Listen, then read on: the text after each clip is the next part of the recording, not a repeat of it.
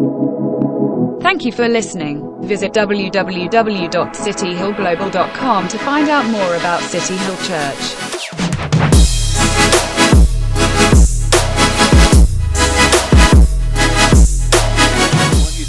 Acts chapter 2. I'm going to speak from. I'm going to pray for us first. I know Joel's already prayed and appreciate that. I just want us to ask God. Father, we are just so grateful. We stand as a grateful people, Lord. Grateful for your Son. Grateful for salvation that's found in him. Grateful that we are now members of your family. We're so grateful. We're grateful for Emily and Dylan are back here. We're just so glad. We're amazed at you, what you do for us. And Lord, now as we open up your word and we say thank you for your word. Thank you that you recorded your word for us in this library of books, that we might be able to hear from you. And as we open up your scriptures right now, as we just look into them, just one small part of them, we say, please, I pray that you would just open our heads, open our hearts, Lord. We don't just want information, Lord. We want to be changed. We want to be more like your Son, Father. And so we say, Holy Spirit, come and work amongst us. Come and deal with us. Come and help us to see things in different ways. Come and change us, Lord. Come and change us. We don't want to go away from here just with good intentions. We want to leave this meeting having met the risen Lord Jesus Christ and having had our lives changed. Amen. We're going to, our reading is from Acts chapter 2 and into Acts chapter 3. I guess many of you will know this. This is the second part of Luke's recording of Jesus, both in his life and in the early church. This is the second book that he writes. And so we're into this. Luke is an editor, by the way. He wasn't present at most of the things that he writes about.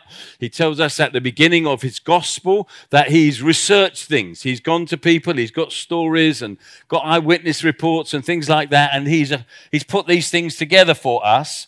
And he's chosen some things to put in, and he's chosen some things to leave out. And we are at the point in this story where Jesus has been crucified, he's risen from the dead, he's ascended, and the early Spirit of God has come upon the apostles and the church that were gathered there, the people in the upper room, and the church has begun to gather.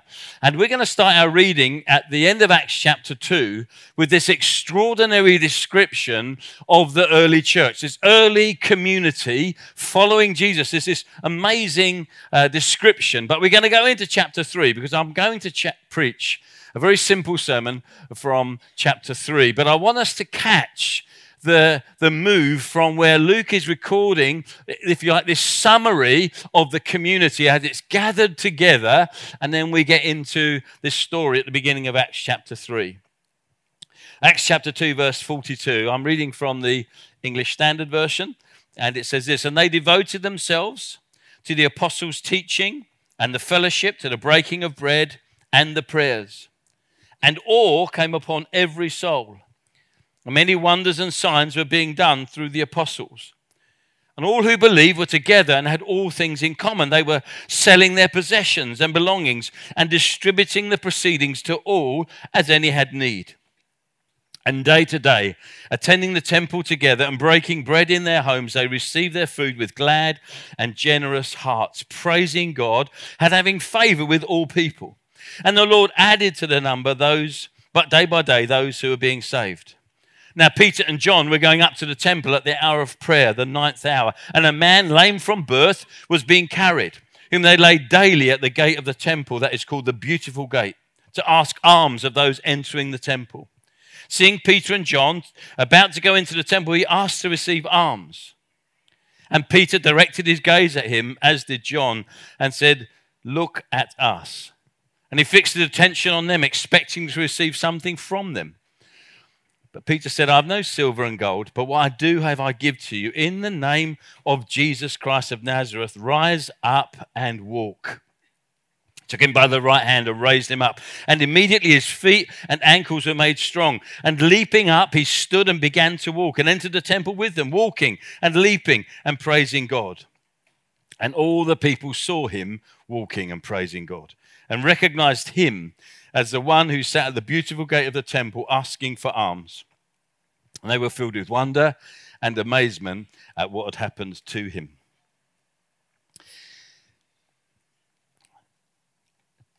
I'm not sure how you read the Bible, but when I read this kind of thing, and remember the chapters and verses weren't there originally, we all know that, it strikes me that when we have this extraordinary summary of the early community of Jesus, and then suddenly, having gone from this, people being added day to day, thousands being saved, the Spirit coming down on people, we go to this very specific story about one man being healed. And it raises questions for me. I think, why has Luke done that? Because as I've already said, he's an editor. He could have gone anywhere with this story to convey to us the truth of the gospel. But what he's done is he's gone here. And I want to say, first of all, I think this is a true healing. I think this man really was lame. He really was healed. He really had his legs and his ankles strengthened so he could leap and praise the living God. I believe that to be a real thing. But I think there's other things happening here. If you read on to the story into Acts chapter 3 and 4, I think one of the reasons that Luke's put this in here is because he's telling us we've got this extraordinary summary, this great good news of what's happening to these people. But what we're going to find out when we go right the way through from this point, from this healing, right the way, and we're going to find confrontation. We're going to find persecution. And I think Luke wants us to understand in the midst of this good news, there's persecution. It's tough. For some people, even now, it's tough. And I think Luke wants to introduce us to this right at the beginning here so we don't get carried away on some kind of frothy bubble of everything's great and wonderful.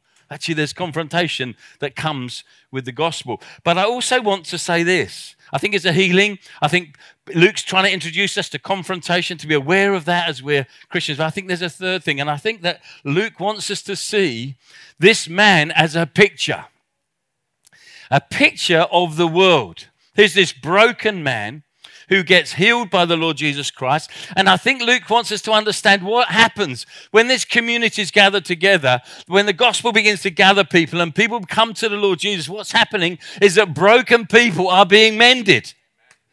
That's what's happening here. And I think this is if you like, a kind of summary story, which is to help us to understand what is happening when the gospel comes. It's not just people decide with their own intellect to follow Jesus and live under a different set of rules and regulations, but broken people get healed. And I want us to talk about that. I want us to see that the world is broken, and the world knows that it's broken. That the world has offered some answers to its brokenness, but actually Jesus is the only answer to the brokenness in the world. So the first thing I want to say is that the world knows it's broken. We see here in verse 2, a man lame from birth was being carried, whom they laid daily at the gate of the temple. No one needed to tell this man that he was broken.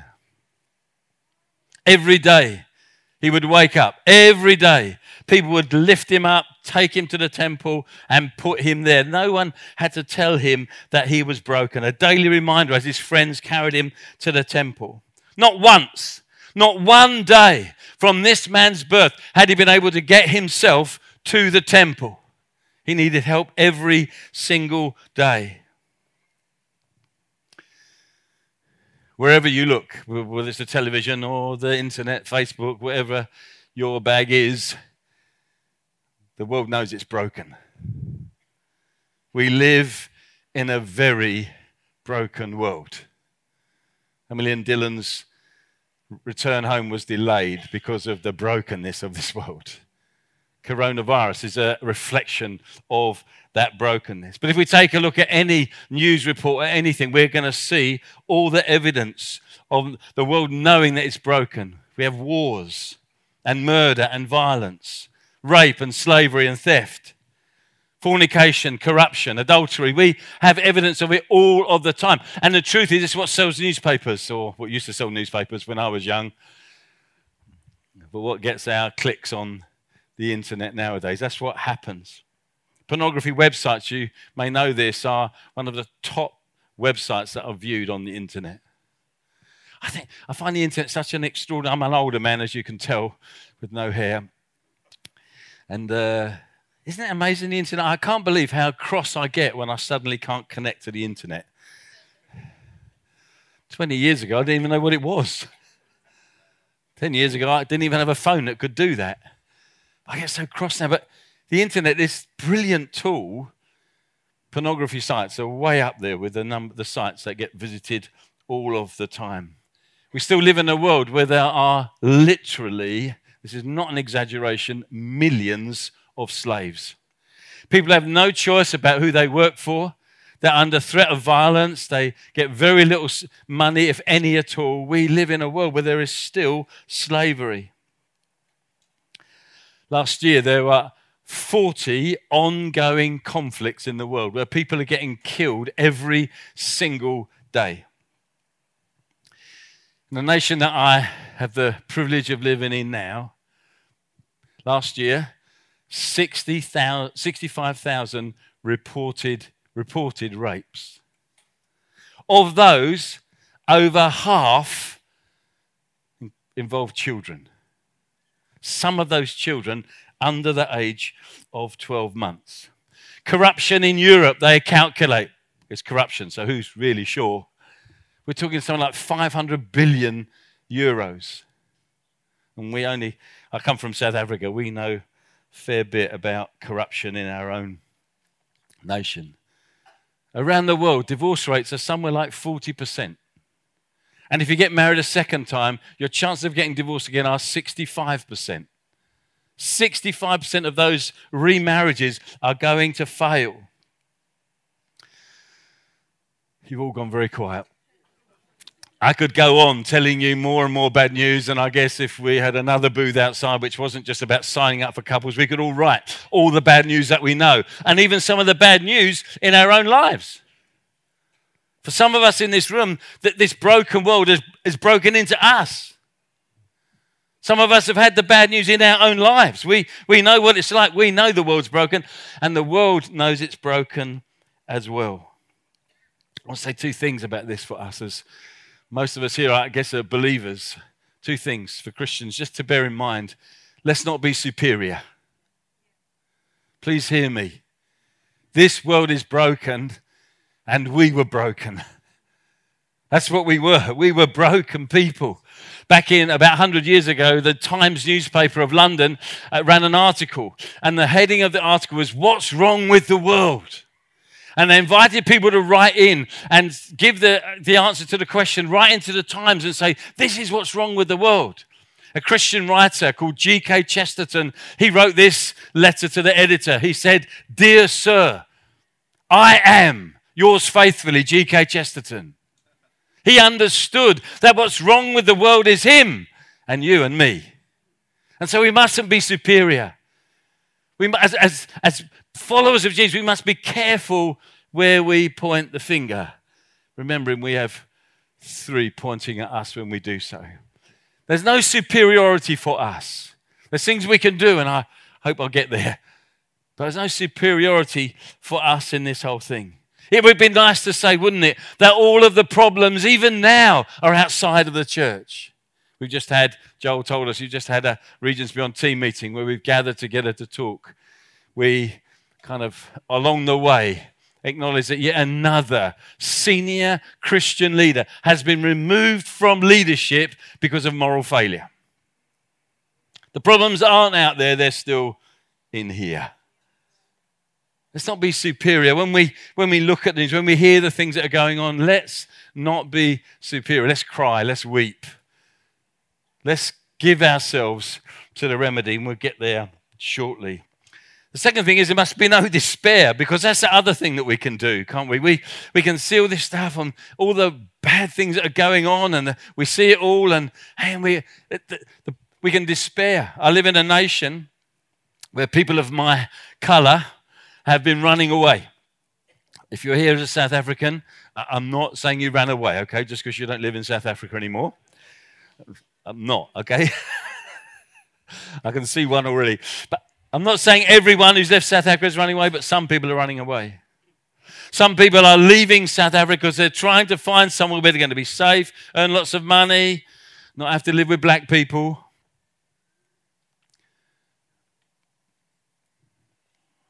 We can despair. We can despair because of what's going on. We had a couple in our church some years ago. They left. They were clear. They were absolutely clear. They were fed up. They were fed up with what was going on in the nation, fed up with the rape, fed up with the corruption, fed up with the lack of progress, fed up. So they went to Australia. When they'd been there 6 weeks, tragically, the wife was mugged in the street in Australia. No one found out about it in our church for 2 years because they didn't want to tell anybody that the thing they'd run away from in South Africa had happened to them in Australia. We mustn't despair. We mustn't run away. What we're looking for only comes through Jesus Christ. So the world knows it's broken. We mustn't be superior. We mustn't despair. But secondly, the world has offered answers. This man is lame. And one of the answers to his lameness is his friends pick him up every day, take him to the temple to get alms. That was their answer. They were trying to help this man, this broken man. They were trying to help him. And when we look around the world, it's done its best to find answers to the brokenness. There's nothing illegal about this man begging. It's what people did. It's one of the ways. In fact, some parts of the world, it's still legal to beg because that's the only way some people can survive. But the problem for this man never goes away. And the same it is for the world. As it begins to try to find solutions to what's going on in the world, the problems never go away. And I'm going to go through some of them now. And I'm not saying they're bad. We'll come back to that. But I'm just saying these are the kinds of things that people have put great effort into in order to try and answer the brokenness in the world. Some of it's morality or religion. In other words, the idea is this. If we can find the right set of rules and regulations or the right religion, if we can find the right way to give people, this is how you should live, if we can do that, great effort's been put into that. Nothing wrong with good morals. Nothing wrong with good ethics. But it's not the answer. And I'll come back to why that is. Some people think it's politics. If we could find the right leaders who could govern well, that would sort all of our problems out. Begin to see the end of it. Some people think it's activism. When there's stuff going on, when there's injustice, when we discover things that are going wrong, they're activists. They protest, they shout from the streets. Greta Thunberg being one of those right now. That's how they see it. Activism. This is the way we can change our broken world. For some people, it's psychology. If we understood how people really thought, and we'd then be able to change the way they behave. Some people want to tell you it's what happened when you were a child, when you kind of really don't remember all those things, but lots of things happened to you as a child and you got dropped on your head as a baby and the reason you're doing what you're doing now is because someone rejected you and all that kind of stuff. There's all sorts of ideas of psychology, but psychology was one of those things. If we understand better how the mind works, what shaped the mind, we'll be able to change behavior. Some people think education. This was a big thing. 150 years ago, this was the big deal. What we need to do, the way we'll change society is people need to be educated. You know the problem with that is that when you educate people, all you get is cleverer sinners. That's all you get. That's what you get. That's all that happens. But people thought education's great, isn't it? It's not the answer to the problem. And then, of course, some people thought it's none of those things because all those things do is bring division because someone says this is the right way and this is the right way.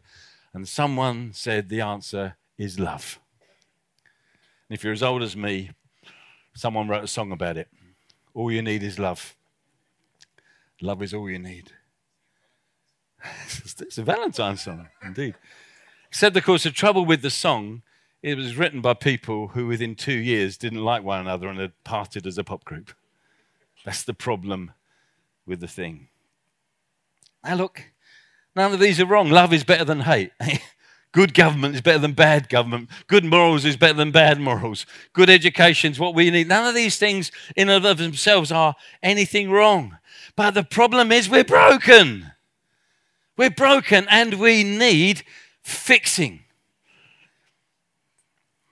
Verse 7 of our passage says, Peter took him by the hand, raised him up, and immediately his ankles and his feet were made strong.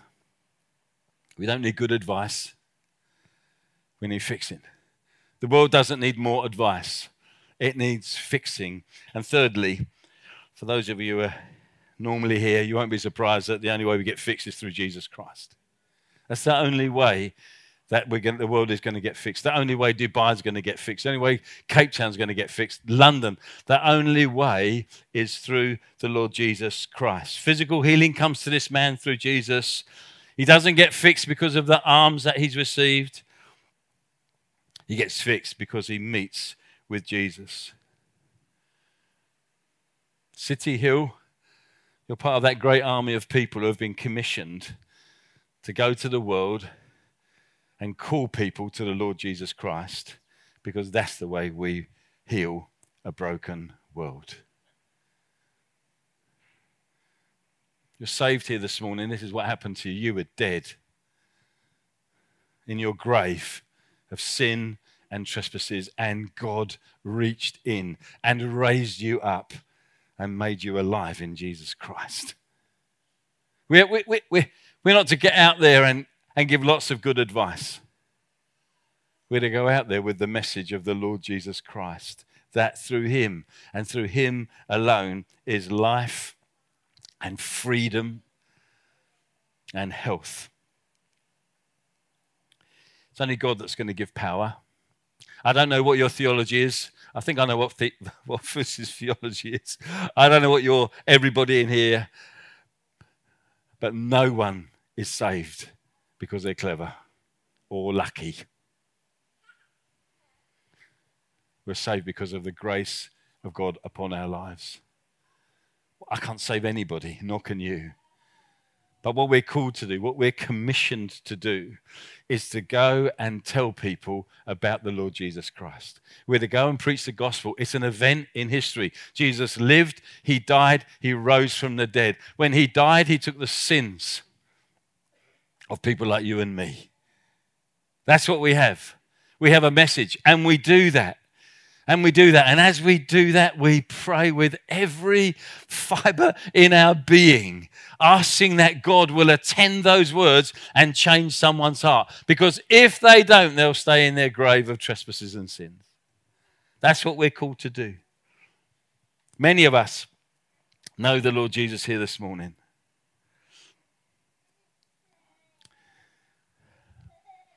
Part of why we're still here, part of why we're still on the planet and we didn't get taken up to be with God at the moment of our salvation, is that we are here to preach the gospel. That's why you're here. It's not the only reason you're here, but it's why you're here. It's why I'm here. I get the real privilege of being able to do it to you guys in a group. Most of us don't do this. Vast majority of Christians never do what I'm doing here. But we all have some people in our lives who need to hear the gospel.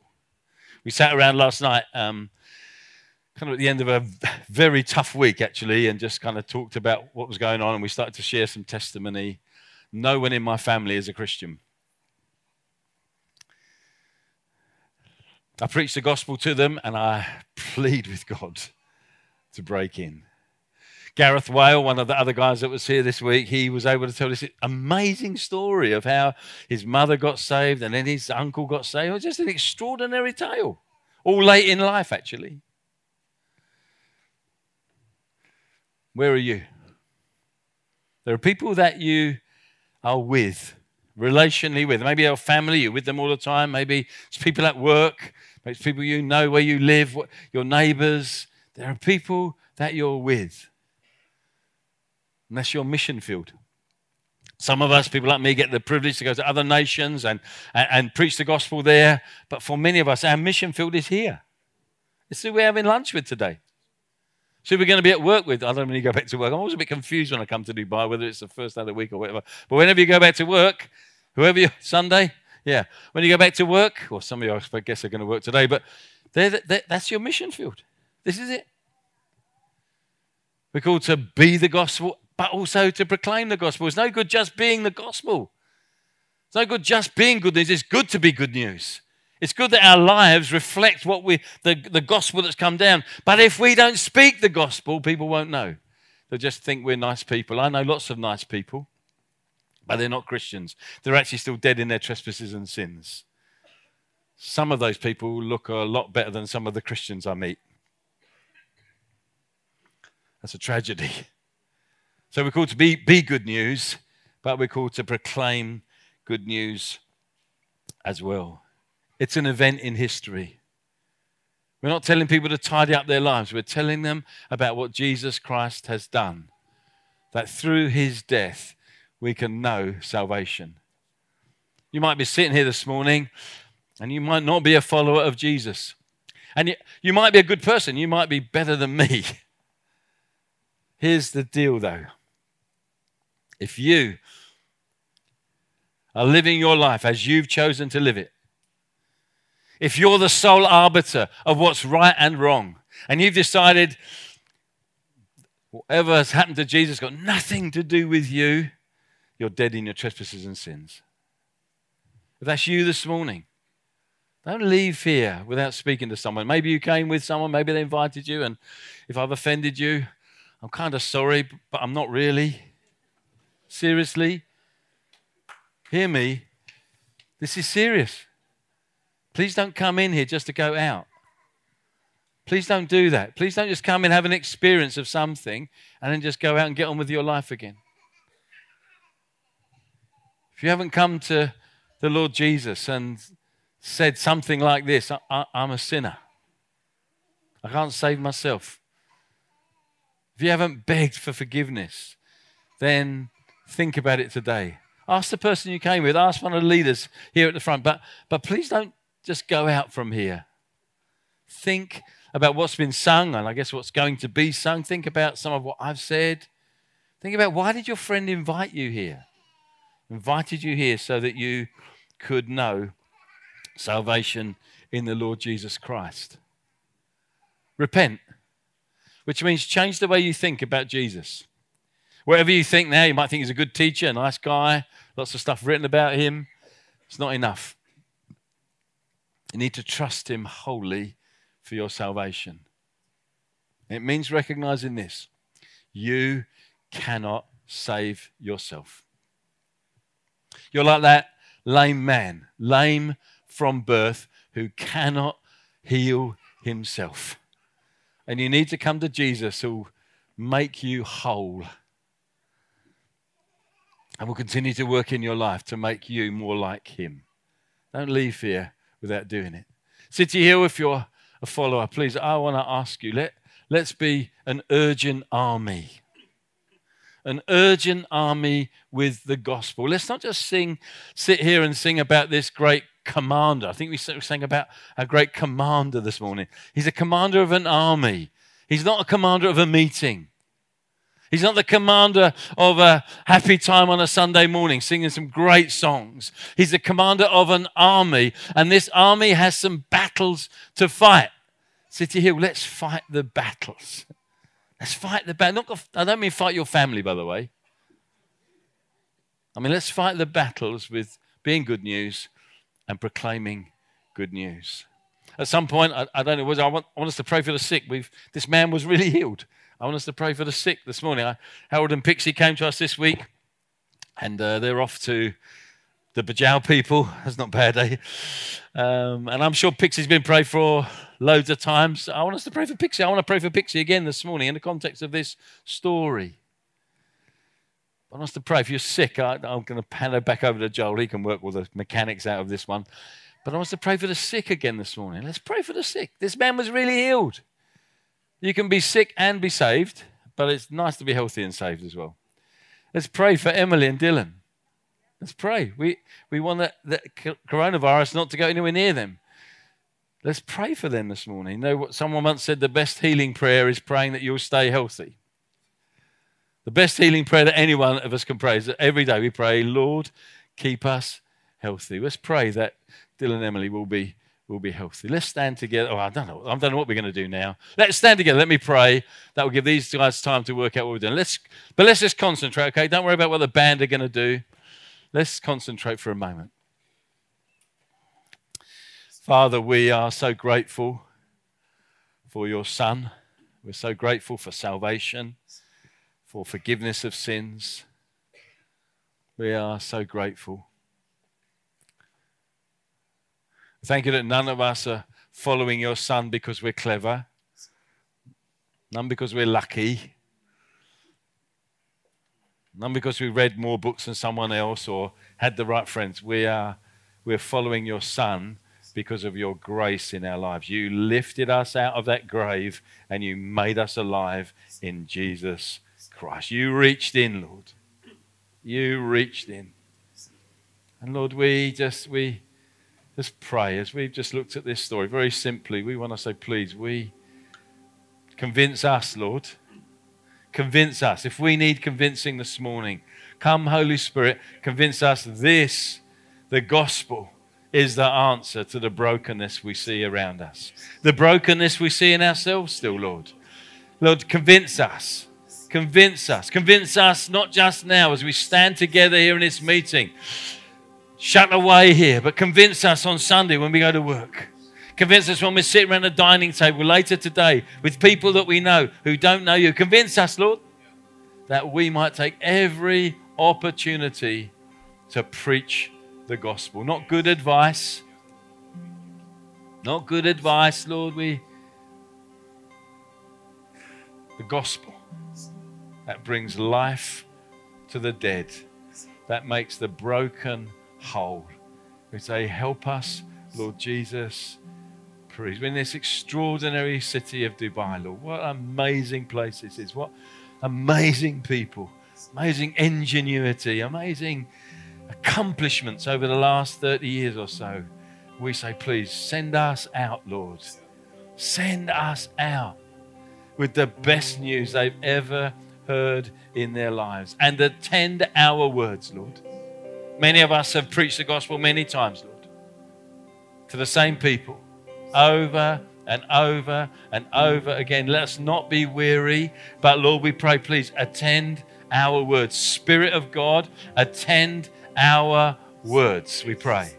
Attend them, Lord. Won't you, right now, won't you just think of people who you know, people that you gather with, your friends, your family, work colleagues. Just think about them in your head. Get a picture in your head of these people right now and begin to pray for them. Begin to ask God to help you to preach the gospel, to move in their lives. Begin to do that. Just get people in your head. Name them. Ask God for them.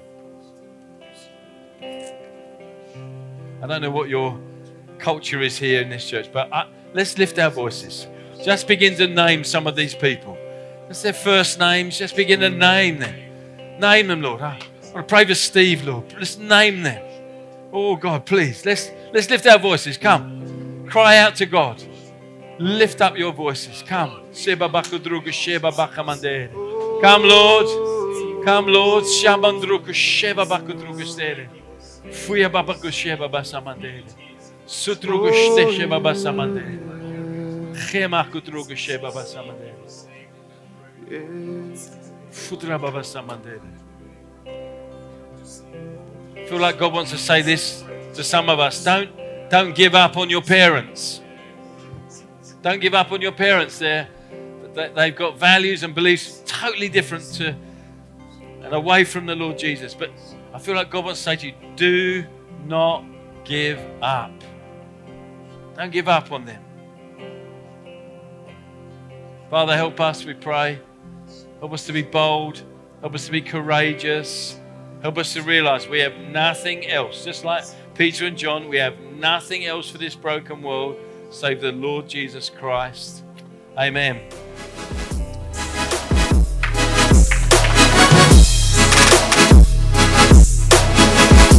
Thank you for listening. Visit www.cityhillglobal.com to find out more about City Hill Church.